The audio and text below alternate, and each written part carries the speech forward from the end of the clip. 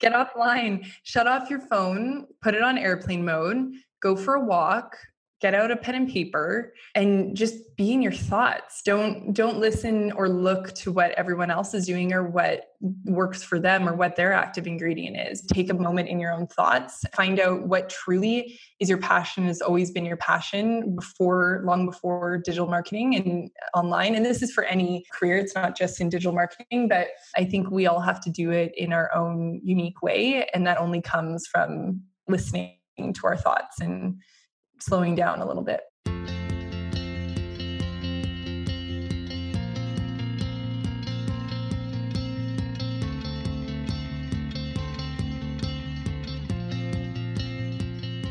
Hello. Thank you so much for tuning into the Active Ingredient Podcast.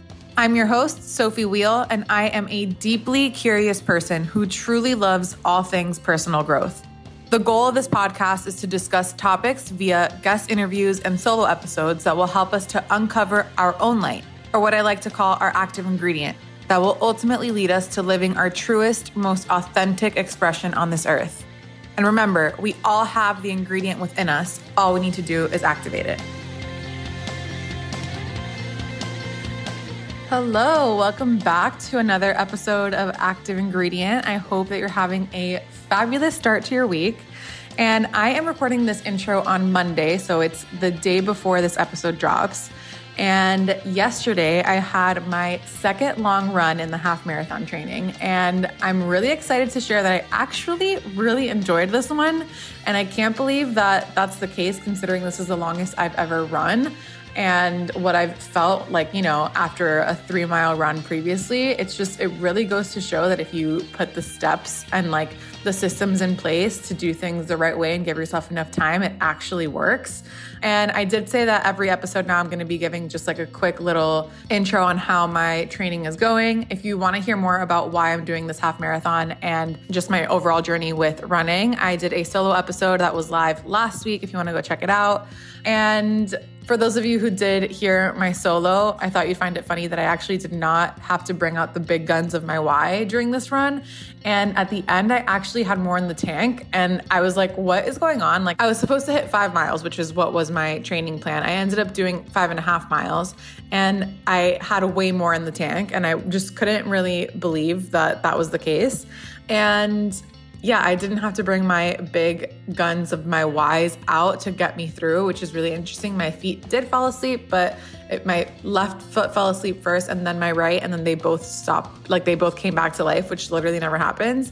But yeah, all is well in the half marathon training world. So just wanted to give you guys a quick update there. So this week, I am so excited to be sharing an interview I did with my friend and incredibly talented marketer, Julianne Fraser. Julianne is the founder of influencer marketing agency Dialogue New York that specializes in getting brands in front of consumers by way of influencers, whether that be traditional influencers, tastemakers, activists, chefs, the list is long. Julianne started out in the influencer marketing world working for Morgan's Hotel Group, which is a really small world because they were actually one of my first clients in the PR space.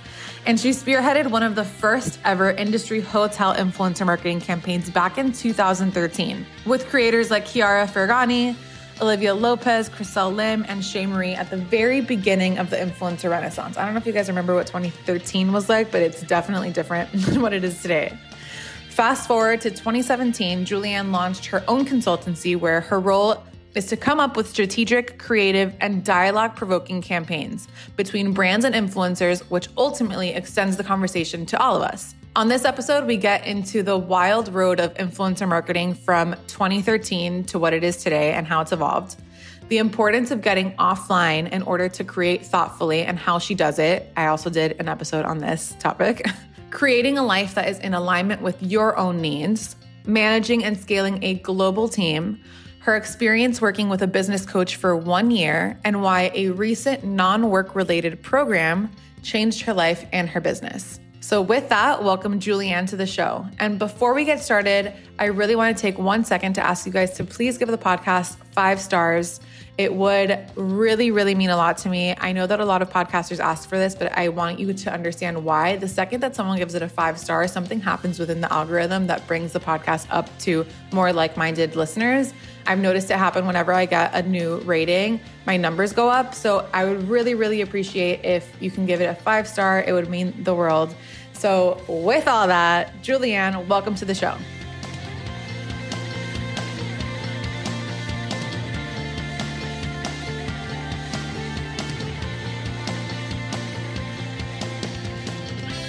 Thank you so much for coming on the podcast. This has been a very long time coming, and I'm so pumped to have you. Where are you calling in from?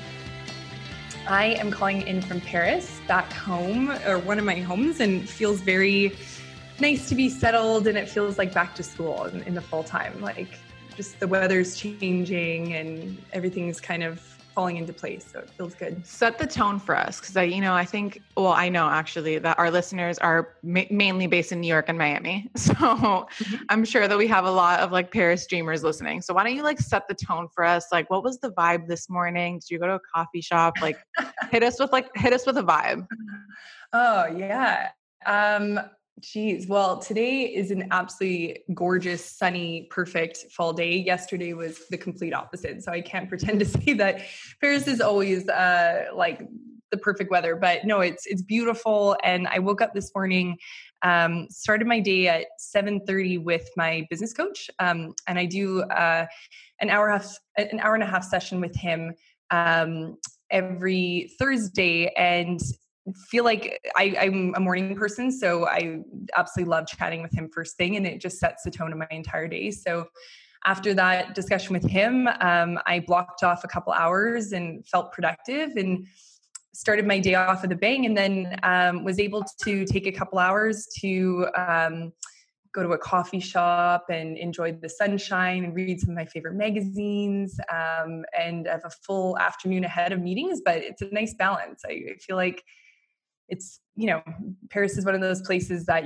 everybody appreciates like the work-life balance, and there's an opportunity to kind of enjoy both sides of things here. So, and we're going to get into how you manage, because your team is primarily based in the States, right? Everybody. Yeah. And your clients. So we're going to definitely get into like the logistics of how you manage your time, manage being on different time zones, et cetera. But before I do that, I want to get into what you were like as a kid that you remember, which is how I kick off every podcast. Any qualities that you remember or anything that your family says that you were like as a kid? And do you find that those qualities are translating into your day-to-day life now? Yeah, I mean, I love this question. It's funny thinking back on it. I was always a really curious and social person. Funny enough, my dad taught me how to network at like 7 years old.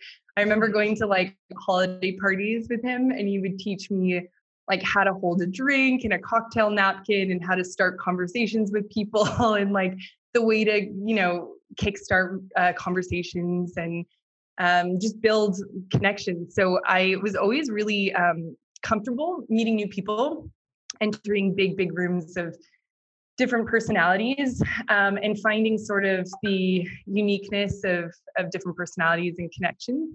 So I think that really still resonates, especially in my role now as a consultant, because I absolutely love connecting with new business opportunities, kind of reading the personalities in the room, reading the dynamics of the team, and really positioning and pivoting myself and my team to work best with each client. Because as you know, every client's different, and we can't just take a one size fits all model. So I think that was always something that really resonated with me and really interested me, and it's come, to serve me well when it comes to my business, certainly nowadays. Totally. I have to ask, what were the tips that your dad gave you? Like, how do you strike conversation as like a little child? Yeah, little kid. It's so funny. And I still use these tricks today. So he was right. But something tactical as how to hold like your drink and your food in your left hand. And there's sort of like a trick to hold both so that your right hand is always open to handshake and to meet people. God, that's a good one. Something simple so that you're not like, have awkward. Your hands full and you can't awkward. Exactly. That this is a, well-known fact that everybody likes to talk about themselves. So little 7-year-old me would like walk up to someone and just ask them about themselves, their families, their passions, their travels. And I still do that today. I think like you can crack just about anyone by asking some simple, relatable questions, and allowing them to kind of speak about themselves, which everyone feels comfortable doing for the most part. So that was an interesting trick. And also, I think he taught me the art of a handwritten thank you note, which I still do. And it's so funny that I was doing this as like a little kid, but that even though we're in this digital world and emails and DMs are important, after meeting someone important in my life or someone that touched me or moved me, I always like to write either like a postcard from where I'm traveling or a handwritten thank you note. And I think people just absolutely love getting that in the mail, and it feels really special. So, do you still do that till this day? For sure. Of course. Oh my God. I love that. Yeah. I love that. That's actually super, super powerful. And what you touched on that people like to talk about themselves is one of the most powerful things to unlock for yourself. I talk about it on this podcast a lot, that like a lot of things that stop people from doing it is that they have this fear of what other people think about them. But it's like people only think about themselves. They only want to really talk about themselves anyway. So like you might as well just do whatever you want. But that's a really good unlock for anyone that's like going into a networking scenario. It's like, just ask them about their lives, you know? Oh, totally. Because it's very awkward to walk into a room of strangers and you don't know anyone and it's like cringeworthy. But if you ask one question, 9 times out of 10, it just breaks the ice. Totally. And you can anticipate your postcard coming in the mail because I send them like monthly to everyone. Oh my God. Where is it from? I feel like you've been all over Europe. So I'm curious, where is it coming from?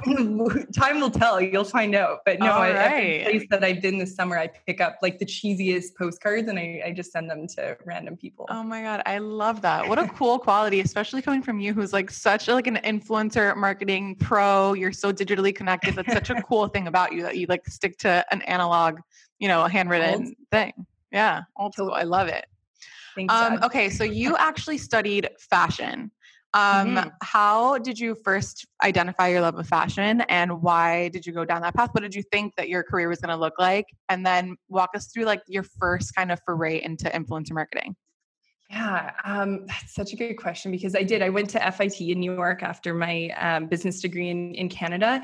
And what's so funny to think about is the reason why I fell in love with fashion in the first place were blogs and influencers. Wait, set the tone. Who were the blogs at the time? We're the same age, by the way, so I'm really excited to hear. It was Sartorialist. It was Man Repeller. I used to love her like full in-depth editorials. And I'm forgetting. I'm sure Garen Stoy with Sartorialist, like the OG bloggers in the fashion space. I remember, Brooklyn Blonde. I think back in the day, I'd read all of these blogs and just felt inspired. Style was always something that I really enjoyed. And going to FIT, I thought, okay, my career is in fashion. I'm going to work in fashion in New York City. And in my last semester, I was in a guest lecture with a guy named Scott Lux, who became a great mentor and teacher of mine. He was the VP of digital marketing at Morgan's Hotel Group, which is now Ian Schrager Hotels, and spoke to our class just about these epic, iconic brands, you know, Delano in Miami and Hudson Hotel and Mondrian. And I was mesmerized by these hotel brands. And he happened to be hiring an entry-level social media coordinator role, which this is right around the time Instagram had launched. Who knew what social media coordinator even meant? I jumped into hospitality straight off the bat and kind of my question here, like with the jump to hospitality is like, were you like, wait, with FIT, I have this type of vision and then this guy inspired you more. And so you went that direction. Did you like ever think like, oh wait, like I actually got a degree in this, like I should explore something a little bit more aligned with that? Or did that thought ever never cross your mind? No, you know, it's funny. I had a marketing degree, a 4-year business degree prior to FIT. And so I think first and foremost, I've always been crazy passionate about marketing, like obsessed with marketing from a really early age. And going to FIT, I had a love for fashion and it was kind of the cherry on top of specializing in fashion marketing. But I think what I realized is, and it's true today with the diversity of the clients that we work with, I just love working with brands that inspire me. And it can be a food brand, a fitness, health, wellness brand, a fashion brand, a beauty brand, so many different angles. Hotels were some of the most inspiring clients we worked with because they're such an amazing experience. So yeah, I think I wasn't too concerned about steering off course a little bit. And it served me well. I think I learned a lot working with these iconic hotels that ended up paying off. And I did enter fashion and worked at Lacoste afterwards. And I joined at the time a startup accelerator that specialized in growing Series A, Series B startups in the same categories: health, wellness, fashion, beauty space. But working with hardly any budgets, with brand new brands, and really being able to test and learn and try strategies out from scratch rather than having to go up the ladder and having approvals. So this was the agency? Yes. Yeah. Okay, Village cool. Marketing was where I moved to next. Got it. Before we get into more of like the nitty gritty influencer marketing stuff, can you just give us like a bird's eye view? What is influencer marketing? What, like, for someone listening that has absolutely no idea what that looks like, what is it? What can a founder listening expect from influencer marketing? Give us like the high level. It's a great question. So funny. I never get asked that. So it's going straight to like the base. In my mind, influencer marketing has existed since the start of time. It is the essence of word of mouth marketing, the way that celebrities and magazines used to hold great influence over the consumer, or word of mouth within a community. All of this has always existed. The platforms and the mediums have just changed. So with the emergence of social media, creatives on the platforms started to build momentum, grow followings, grow communities, really highly engaged, and started to form influence that has continuously kind of mounted over time. And the essence of influence marketing is, from a brand marketer's perspective, thinking how we can build authentic and genuine relationships with creatives that represent the brand's values and bring to life campaigns that really resonate and really help with brand awareness, with content creation, with social growth, with conversion and revenue goals. There's so many different aspects to what influence marketing supports, but at its core, it's really a foundational relationship game, and it's building connections and genuine relationships with individuals that love your product, and from there, figuring out ways that they can kind of speak on behalf of your brand. It's so true that it's been around since the beginning of time. Like, this is that is what it is. But what hasn't been the case is having like a democratized platform or platforms now that give so many more people the opportunity to be in that space. How do you think that kind of like virality approach, or like the fact that pretty much anyone can get on TikTok and, or not anyone, but like a lot of people can get on TikTok and become, virally famous. Like, how do you think about that in comparison to like what the core of influencer marketing is? Like, is that something that you think about, or like, is it like a better approach to have more out there, or is it better to have like a, small amount of quality people that really represent a brand? Well, I think there's two components to that question. I think first and foremost, the influencer space has just ballooned immensely in the past few years. And you're right, anyone can create an account. Is it easy to grow organically? No, that's not the case. There's a lot of skill and thought that goes into building a platform that has influence. But certainly anyone can try, anyone can sign up. So it is very democratized in that sense.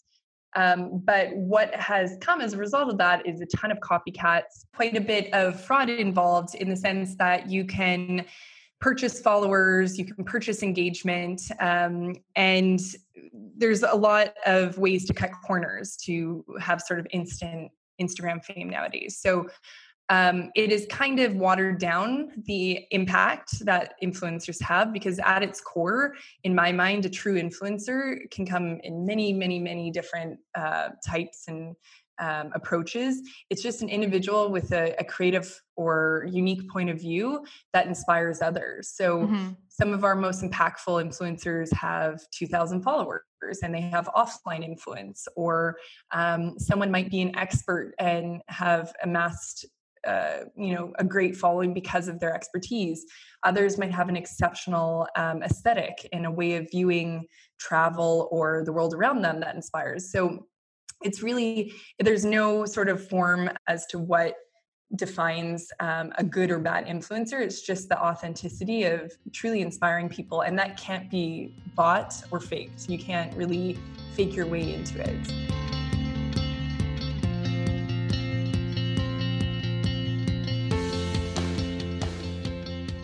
So your agency Dialogue has represented some of the best influencer campaigns that, anyone has seen. Anyone from Seed, Sakara Life, Brooklinen, Shiseido, like you've had some of these massive, massive brands. I'm curious to know, with all of these campaigns that you've done, what is like the thing that gets you the most excited with the work? Like, is it being in communication with the founders? Is it starting from absolute scratch? Like, do you like coming in when the brand is already known, or do you like getting the brand known? I think day one in starting Dialogue 4 years ago, the thing that made me most excited then is still exactly the same today. And I really nerd out and absolutely love getting in a room with a founder or a head of brand or whoever the client might be. And it can be, like you mentioned, we've worked with huge corporations and we've worked with very, very early stage startups. But we do an upfront audit where we really assess the core of the brand and its values and its mission and the product and its differentiation and all of these aspects. We do a super in-depth audit. And then from there, we come back with a strategy. And every single strategy is different. We don't have a cookie cutter approach. What we did for Sakara Life for nearly 3 years was very different from, what we do with Babu to the Moon or Brooklinen. It's unique to the brand, the phase that it's in, and the service that it offers, or the product. So I think that was always the reason for me starting Dialogue, because I absolutely love getting in a room and just feeling inspired and coming up with something that the client might not have yet thought of, or developing a strategy that really helps and supports their greater marketing plan. And still to this day, it's what keeps me going. I absolutely love that aspect of it. I love it. So like the strategy, creative, inception of campaign work is your favorite part of the whole thing. I love it. Favorite part. So when did you identify that was it? And did you figure that out while you were at Village Marketing? Yeah, I mean, Village Marketing was an exceptional opportunity for me to learn and grow. And I think it really helped me kind of fine-tune, learn a lot about consulting in general, but fine-tune sort of my expertise that I had built over the last, several years in various roles in digital. And I think I was at a point where I was seeing this world of what I call the wild, wild west of influence marketing, so many varying approaches to it. And I saw an opportunity to create sort of an approach of my own that I felt really was unique within the industry and necessary from my experience. And I thought, okay, well, I can go in-house and build this within, a significant agency that doesn't have the expertise, or I can develop it on my own. And it was just sort of a gut intuition to take the leap of faith and start something on my own. It wasn't planned, and certainly did never think I would do this. So you never thought that you would work for yourself? No, I didn't really. No, I never thought I would, to be honest. It came from some incredible friends and mentors that just sort of acted as a mirror to me and were like, Julianne, come on, of course, like you need to do this. So it wasn't really my realization. It was the people around me that pushed me to kind of try it, see if it works. So I want you to like get really clear on like what exactly was happening at the time and like how you prepared to be able to do it, and what kind of things you wish that you would have known before having gone out on your own. Just for someone listening that may feel kind of that itch, or maybe they do have friends and family that are the mirror to them right now and they're just like in this weird limbo phase and don't know what the next step is. What was it like for you? And then what tips and advice would you give to someone who's in that spot? So So good. I think the greatest piece of advice I can give is like, go easy on yourself. As a marketer, creating a marketing agency, you can imagine the expectations I had on myself. And at the end of the day, I waited a year to launch our website. I waited a year to launch our social strategy.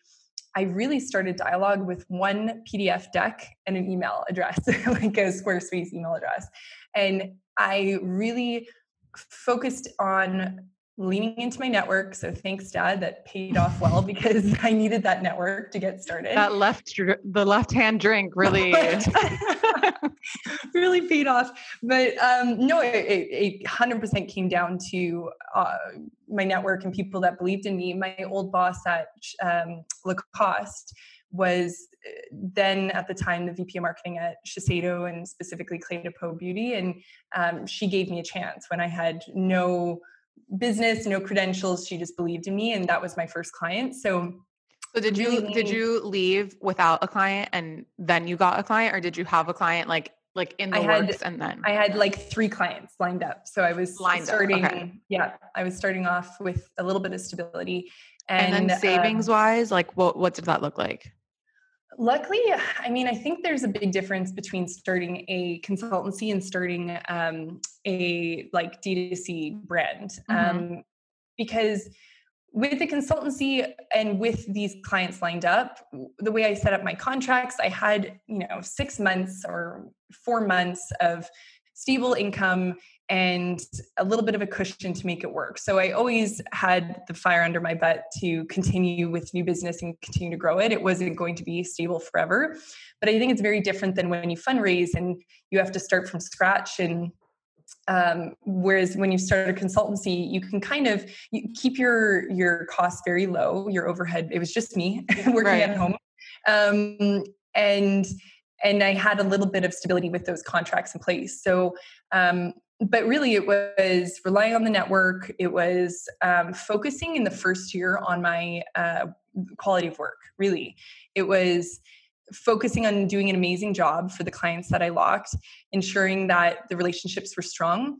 And I slowly watched the referrals just start to flow and people recommending and making introductions. And it was really, really organic, but it wasn't because I had a shiny website and it wasn't because I had a perfect brand. It was because people believed in me and made the introduction. So I think my biggest piece of advice is try not to focus so much on the kind of the box around the product, but just focus on the core of what you offer and make sure it's incredible and valuable, and that will sell itself, I love it.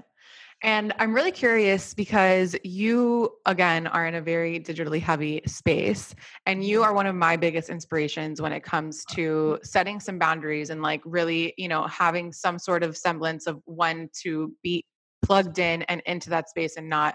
And you and I've had many conversations about the fact that like none of our thoughts are our own anymore. Every single thing that we're seeing, we're influenced literally 24/7. Yes. And I feel like it would be the most valuable to hear from you directly how you, an influencer marketer who has to be so plugged into the space. There's no one that has a bigger crutch to be able to lean on if that's what you want to do than you. So I want you to tell all of our listeners how you create that balance for yourself, what tips you found to be helpful, and just your overall perspective on like, if you're in a digitally heavy place, the importance of being not on your phone.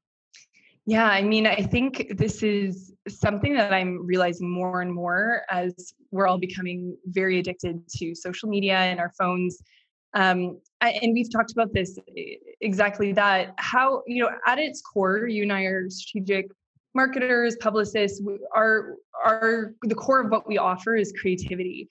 And how can we find creativity and unique ideas in the constraints of Instagram or a platform where we're seeing, thanks to the algorithm, over and over the same recipes, the same decor, the same fashion, the same beauty. And so as a creative marketer first, beyond a digital strategist, I really, really protect my ability to get offline and to find inspiration elsewhere. And just setting that intention I've seen in the last year how my work has really evolved by, meeting florists in Paris and seeing how they craft their art, or going to a bed and breakfast and speaking to the owner and understanding the, experience that she's created that's unique, or discovering elements of nature that I had never seen before. All of this has sparked my creativity and has made me a better marketer. But also, I think we can't see social media as good or bad. I think it is what it is. It's part of our life. It's here to stay. And we all, to a certain degree, are addicted to it. And I would say I'm the first. And I think it's just a matter of being kind to ourselves and knowing that we're not perfect. And, as much as we want to be able to have very firm boundaries, oftentimes those lines blur, but being just conscious of it. And I learned a lot about this from my friend Lars, who's the founder of Half the Story. She talks about conscious scrolling and knowing that when you are, heading on Instagram, it's to connect with friends, or to understand what trends are taking place, or to keep an eye on what creatives are doing what. And it's a very conscious and intentional scroll, rather than what I can be guilty of is, being in my bed at midnight, scrolling aimlessly, checking emails, mounting stress. That's really unhealthy and not necessary. So I think I try simple things like, trying not to, getting my phone out of my bedroom at night, 30 minutes before bed, so that I'm not plugged in before my sleep. Same with in the morning, waiting 15 minutes to have a cup of coffee and waking up before the anxiety of the emails come in. And also on weekends, like not berating myself for spending time scrolling and, exploring, but just knowing that I'm doing it with purpose and not aimlessly. So, yeah. I feel like as someone who's also in the space, I really struggle. And like, I actually did a whole solo episode on my thoughts on it, because I too feel like I've used it as a crutch myself, being like, well, I have to be on, I have to know, I have to be plugged in, I have to know what is happening, because that's how I'm going to be on top of it for my clients. And it's like, to a certain extent that is true, but I use that too much to be on the phone because I actually am just addicted. Right. So trying to figure out what that balance is something that I'm still trying to figure out. And like, how much do we actually need to lean on social media to grow a business is something that I am also just trying to explore personally, but for my clients as well. And I don't think that we are all aware of just how asleep we all are. And like, it definitely translates in campaigns, like literally cookie cutter, same. I mean, I'm sure see this with, competing brands to your clients, but it's so true. Like literally every single thing that we're seeing the same face, we're seeing the same houses, we're seeing the same everything. Like every single thing is the same, and how boring. And I also did a previous episode this year on feeling burnt out, and I think that it's all intertwined. Like I think it's just like a lot of the sameness, the fact that we haven't really been able to, I mean, thank God I've been able to like leave a little bit, but like, a lot of the sameness, seeing the sameness, and it's just, I think it's just like really messing with our brains. And I haven't really cracked the code on being able to like have a, healthy. I mean, I'm having a healthier and healthier relationship to it, but it still doesn't, every time I'm on Instagram, I have like a pit in my stomach. Like that's the honest truth. Yeah. And it's, oh God, I totally can relate to that. And the comparing to others, it's and the comparison for me. Yeah. The comparison is tough, or assuming you quote unquote should do something. You don't have to do anything. And I learned this from my business coach. Like, he's like, where are you getting this notion that I have to do X, Y, and Z because someone else is doing it? If you want to do it and that brings you joy, great. But I completely relate to that. Everyone, I think, does. I think it would be a lie to say that, anyone in any corner of the world isn't comparing themselves when they're on social media. And I think, specifically for our industries, it's our role as leaders of our teams to really allow space for that offline creativity. So as much as I really lean on my team, who are very plugged into new platforms like TikTok, and they're, really on top of trends, and that's incredibly valuable, of knowing the right, movers and shakers in the industry, the emerging influencers, the trends on platforms. that's hugely valuable to our clients. But also, like, we have a book club that we're reading like analog books together about creative marketing, and we're trying to, and we're doing masterclass where we're all watching different aspects of masterclass, or we have Friday team brainstorms where we completely shut down our emails and we all just concept and create together for an hour, which I feel so lucky I'm able to do remote and through Zoom. Actually, it's even better once we can be all together in person. But I think that it's sort of our role as marketers and as team leaders to ensure that we're creating a space where our team members can get offline, and it's okay to be offline, and give them the space to create as well. So yeah.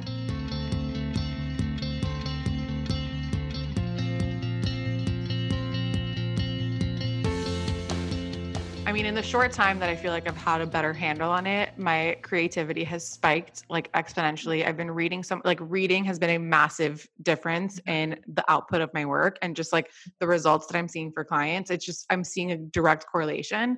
I'm also curious to know, do you find that influencer marketing only, like when you're thinking of campaigns, are you only thinking about them digitally, or do you think about them in real life offline as well? Totally. 100% offline as well. It's funny, even in one of our recent team discussions, the intern on our team, Ryan, had a great point where she was saying, honestly, some of the most influential influencers in my life are my friends or like VIP customers for a brand that might have no digital influence. And those are people that can drive exceptional conversions and word of mouth. And so when we're building influencer strategies, we're thinking of the full spectrum. And there's a time and a place for an influencer with 5 million followers and what that can bring to a brand. But also there's a lot of value in aligning with, a large volume of nano influencers and tapping into their offline influence as well. So I think more and more, as much as we're evolving as an industry, we're kind of taking a step back in our strategies, and we're thinking of the ABCs of marketing, like rather than trying to race to, impressions, be too far ahead of it. What is the basics of marketing and how does it work? Like, how do you speak to a target consumer and how do you resonate and what's the creative message to get through? All of that is core to this world of digital marketing. If you skip over that and you just focus on optimizing and testing in from a performance marketing standpoint, it'll fall flat. And I see it time and time and time again. And we're seeing it now. I mean, we're working on this whole conversation on how like this iOS update that like changed the securities of people's phones, and it's completely rocking businesses because they're like depending on, if you can't have like an offline or like a real person group of people rallying behind your brand, and the iOS update messes with your brand, there's something wrong. There's something fundamentally wrong there. You haven't done the actual work to be able to do that offline connection. And you can't really rely on third-party things anyway. So like, it's something that I think about consistently. And like, I think you hit the nail on the head. Is that the saying? Hit the nail on the head. On talking to your team about like the ABCs of marketing. Like I literally talk to my team all the time. I'm like, how did you, like, you just bought this thing from Sephora. Like, how did you get to that point? Like, I want you to walk me backwards from how you got to that point. Totally. Like who told you about it? Where did you see it? How many times did you see it? Did you get a sponsored ad about it? Was it your actual friend who tried it? Did you see your friend's skin change? Like what happened to get you to that point? Because that is the real influence, Right. That's exactly it. And I feel you're totally right with these iOS changes. I think it is a huge, huge, huge wake up call of brands that completely skipped over the brand foundations and the importance of an amazing communication strategy, a really thoughtful like values and missions platform, depth, a why it matters. And they were able to really lean into the power of social advertising and optimization, but without a core, it's just an empty skeleton. It's a flash in the pan. Totally. So it goes back to the very, very basics in both of our roles of, how does what's the consumer psyche? How do they think, and how do we get in front of them? It's very basic. So yeah. So I want to go back. This is all intertwined because again, like I really feel strongly that a lot of our thoughts are not our own. And a big thought that has been percolating in the ether for, I would say like probably like 6-7 years now, is this idea of like the female founder, boss, whatever, right? Uh-oh. Like how many times had we been exposed to that? Like I definitely was influenced for sure in starting my own agency. Like I can definitely attest to that. Thank God that like there is a lot of validity and truth to me working for myself. Like I think that I would have ended up here anyway, but I think that a big part of that was influenced. And so I just want to talk to the fact that like that has been kind of like an over glamorized, it's been an over glamorized thing on Instagram, on any sort of social platform. And I've fallen to that. And I'm curious because I also look to you as someone who's in the space who, I don't know if you feel the same way as I do, that like, you know, you were seeing like a lot of your colleagues being in these roles and you're like, oh, I want to try that too. Yeah. But like now that we're in it, I feel like you're one of those who have been able to be really conscious about how you are, you know, setting up your actual day-to-day, doing it for you. And I would love for you to speak on that. Yeah, I mean, absolutely. Also, you and I started our companies, I think around the same time, where it was the height of female entrepreneurship in New York and what it meant to be a female entrepreneur. And of course we aspired to that. Like it was very sexy and very appealing. And there's a lot of women that I admire with good reason, you know, who have accomplished a lot in the space. But I think the biggest learning I've had throughout this time is that along with that is the story that we need to be like superwomen and do it all. And that you need to launch and grow and market and hire and manage your finances and manage your accounting and develop new business. And I mean, running a consultancy, it started off, you know, you and I just having a skill and doing great work for people. But now it's evolved into this, I didn't really ever kind of picture down the road being an agency founder and what that meant, where it's no longer about being an excellent marketing strategist. All of these other tasks have fallen on my plate. And a couple months ago, I kind of crumbled under that pressure of thinking, okay, sure, I did a business degree, but like, man, I'm not a pro at accounting and a financial model and growth projections. That's not my forte. And being an expert in negotiations with new business, I love it. But again, it's like, you know, not necessarily my bread and butter.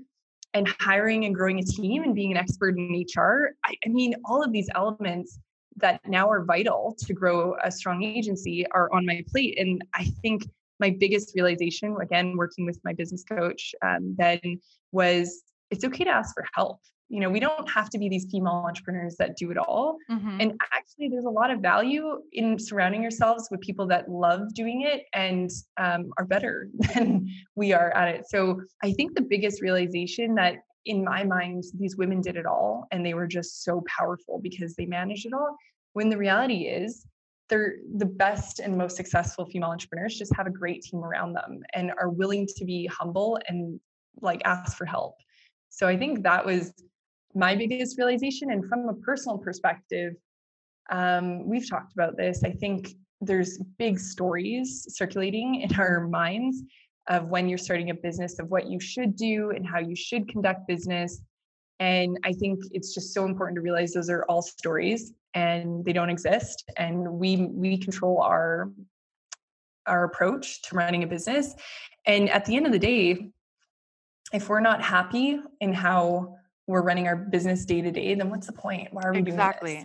So something else that's within your control that I'm obsessed with that you did this, I literally like tell everyone that will listen to me, is that you run this agency and you've always had this dream of also going to cooking school.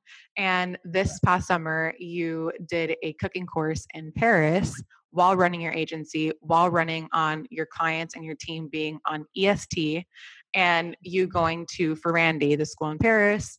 How the hell did you make this happen? How long was this a dream for? And like, how did you make ends meet? And like all of it, like tell us how you made that happen. I mean, okay, well, to be extremely honest with you, I credit this to my husband entirely because, I would never have done this without him. He was like, he knew this was a passion of mine. He researched the school. He registered me. He called, he like helped me set up payment. he was like, okay, you're going to do this. And honestly, up until like 2 weeks before, I was like, oh, I don't think I'm going to do it. No, it's like too risky. I'm not going to do it. And he's like, you're doing it without like, honestly, really pushed me towards it. Hey, so damn, Rob really wants some good meals, huh? Honestly, yeah, he was motivated, but he's like up the mentality. I mean, he's like nuts in the way he lives his life. It's so inspiring, but it's like, go for it and live in the now and like no regrets. So I will definitely say it wasn't necessarily, I was always, I love to cook, especially going between New York and Paris for the last couple of years. I'm learning more about French culture, French cuisine, and I absolutely am enthralled by it. Like I would meet Rob's family members and just ask them a million questions about their recipes and where they get their ingredients. And when we'd go out to restaurants, I would like badger the chefs with questions. So it was always a passion. Took a little bit of a nudge to actually sign up. And in honesty, it was a 3-week intensive course, 8 hours a day. Was fortunate enough to lean on the time difference. So when I was done the course, it was 9 a.m. at New York time and my clients were just waking up. And so I was able to kind of balance it.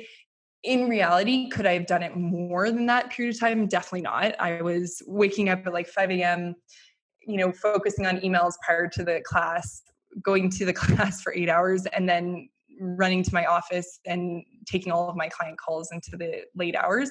It was exhausting and tiring. Not the definition of balance, but honestly, the best decision of my entire life. And really proved to me, and we've talked about this, like the stories in my head were that my clients would not take me seriously. People would lose trust that I was being deterred by our work. My team I would lose trust within my team, all of these what ifs and these stories. And the fact of the matter is, we gained, I think, 3 clients during that period. We re-signed on our current clients that extended contracts during that period. The team was inspired and I hope they'll do similar initiatives with their passions outside of work as well. I really support that. And so I think it just debunked all of these fears that I had and acted as a really good indicator that we're in control of our life. Do what makes you happy.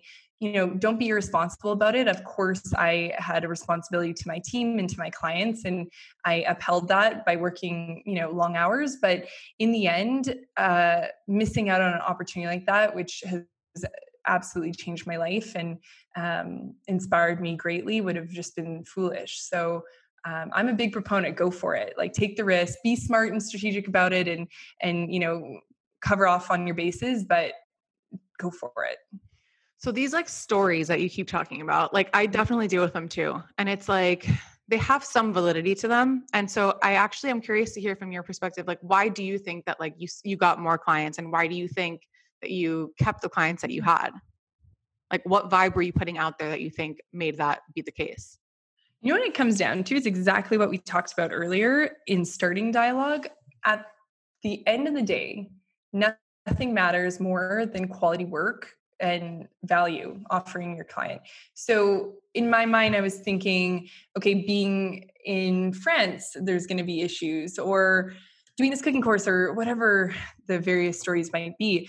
But at the end of the day, brands just want to work with talented creatives who get the work done. And I really realized that with this flexibility that I've formed in sort of the way that I work with dialogue, I'm very stringent and strict on myself with the quality of work that we provide and the quality of care to our relationships. And as long as you focus on that, in my experience, clients don't care where you are and what you're doing, especially with COVID and what we've gone through. Those notions of like working 9 to 5 in an office have gone out the window. And so I think if that had wavered and if I had lost touch of the quality of our work, for sure, the castle will crumble. It's not going to work. But I think if you just really focus in on the core value, you'd be surprised to realize how many people don't care about the like details of it. They just want great work and on time and done well. That's it. And a kind team. And that's it. A kind team. Exactly. Totally. Like, so important. Why I love working with you and your team. Honestly, I say it all the time because we love working with you too for that reason. But the kindness goes such a long way, because those relationships are so important. You want to work day to day with people that you enjoy. So.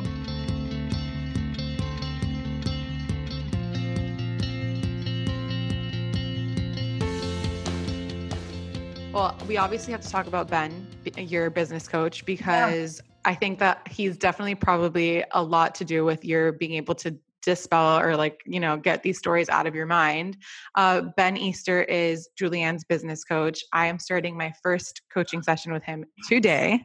Oh, I'm so excited for you. I'm so excited too. But I want to know your decision to work with him. Like, how did you meet him? How did you get there?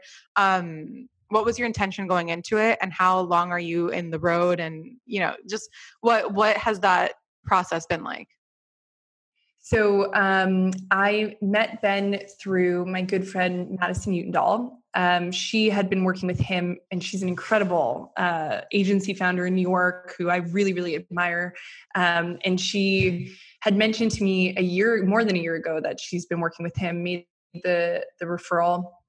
And I think when I first started and when I was first working with him, the way I describe it, I was kind of bored. I had been working for 3 years. By all intents and purposes, Dialogue was successful, and it was, profitable, and all the check marks from a business. But I had kind of lost my spark and motivation, inspiration for working and wanting to continue to grow.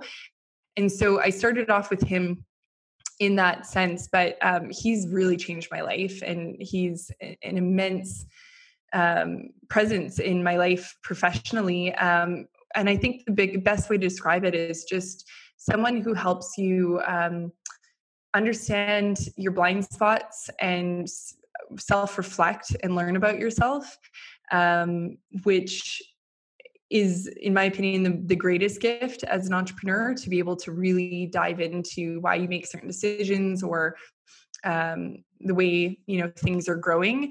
And, I've been working with him for a year, and I really do credit him for the immense growth we've seen over the last year, because he's really just helped me form my mental sort of approach to things, to be prepared for this growth and to accept it, and not to be scared. So I think for new entrepreneurs who have the resources and the ability to invest in a business coach, it's invaluable, honestly. I love that you said, and to accept it. That's like a big part of something that I personally need to work on. And I actually just finished this book called The Big Leap, which talks about something called the upper limit problem, which is like literally when we're at our upper limit, when we feel like we're in this, area of abundance that's new to us, we self-sabotage, or like we kind of like, we don't feel comfortable in that zone yet. So we try to bring ourselves back. And so I think that is a massive, massive key that I'm excited to work with him on, is being able to accept that growth and like just get into that new level, recalibrate and continue to grow from there. Because I think that that's just something that like everyone listening should just think about. In what ways do you try to bring yourself back to the comfortable box that you're in? And I'm just really excited to get that. You can totally get stuck there. It's very comfortable. It's very reliable.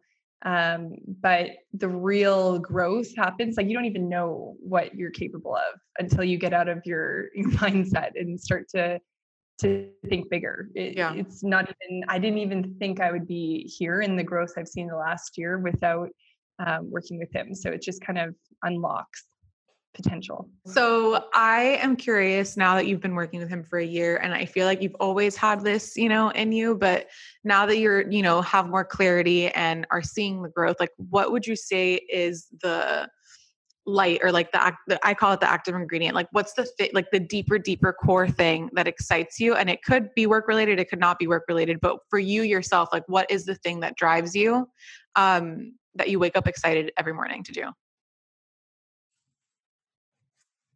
Geez, such a good question. I think it's probably a combination of going back to what I said from the beginning. The moment we stop like strategizing and creating and thinking of something completely unheard of and outlandish and never been tried before, if we as a team stop doing that. I really think that's where my passion lies and where my active ingredient is. And it's what I'm most excited about. And I know the value that we offer and what sets us apart. So I do think it really comes from taking the time to be thoughtful and creative and unique for every client and coming up with really awesome and amazing ideas. And second to that, I really love teaching and kind of mentoring. I had exceptional mentors throughout my life. And I always tell you this, that like, I would not be here without a series of mentors. Truly, it was one after the other that believed in me.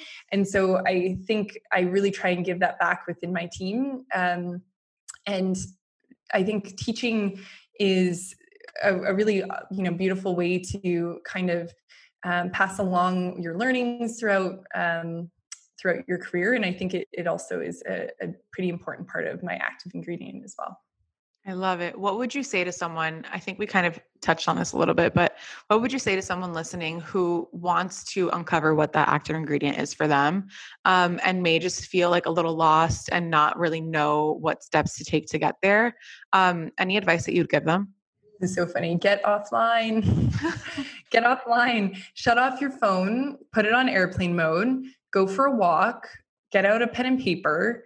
And just be in your thoughts. Don't listen or look to what everyone else is doing or what works for them or what their active ingredient is, because that's what social media can do. It can really, you can believe that you want something because of the envy or the FOMO or whatever emotions it brings up. But I think the biggest step and recommendation I would say is to just take a moment in your own thoughts, find out what truly is your passion, has always been your passion long before digital marketing and online. And this is for any, career. It's not just in digital marketing, but I think it's easy to kind of fall prey to what inspires others. And for us, you and I mentioned like wanting to be female entrepreneurs in the start, it was easy to want to emulate someone else, but I think we all have to do it in our own unique way. And that only comes from like listening to our thoughts and slowing down a little bit. Any books, resources? Obviously, Ben Easter is like number one resource, but anything that you want to leave our listeners with that you think would be helpful to them or just like that have inspired you? Yeah, kind of a tactical one. And I've like talked your ear off about this for weeks, but I discovered bullet journaling. And again, it was another one of my husband's suggestions. He sent me like, I need to get Rob on the podcast. I'm dead ass. Inspiring man on earth. No, seriously. He's awesome. But he like had sent me all these like YouTubes and, done all this research into it. And I was like, whatever, I don't need another notebook. But what I discovered through this is it kind of has become a ritual of, I created my own template of managing my notebooks and my schedules that feel good to me. It's completely personal. And every Friday Sunday rather, it's become a ritual where I write out my to-dos, I map out my calendar, I do a little bit of like a weekly reflection where I think about what I'm looking forward to or what's stressing me out the week and how I'm feeling about the business. And through this like Sunday ritual, I just find that I'm so much more clear in my priorities and more organized in my thoughts. So I would definitely recommend anyone who's feeling overwhelmed, has 15 different notebooks and a million things, in their mind to try the bullet journal, because it's really helped me focus. Amazing. Well, you have to send me like if there's like a link or something that can like give someone like a beginner guide to bullet journaling. I'll put it in the show notes. Sure. I love it. Definitely. And Amazing. There's tons on like designing a beautifully aesthetic bullet journal. I cannot speak to that. I do not have the drawing abilities whatsoever, but it's all your own, like whatever you want to do. So yeah, I'll find a link. I'll send it to you. Amazing. Where can everyone find Dialogue, or are you currently taking on new clients? We do have a little bit of a wait, but certainly always excited to chat with with new business owners and opportunities. So we can be found at Dialogue NYC on Instagram, our website, dialoguenyc.com, or would love to connect with you personally. My Instagram is Julianne Fraser. Amazing. Thank you so much. Thank you. I'm so happy we finally made this happen. Yeah, me too.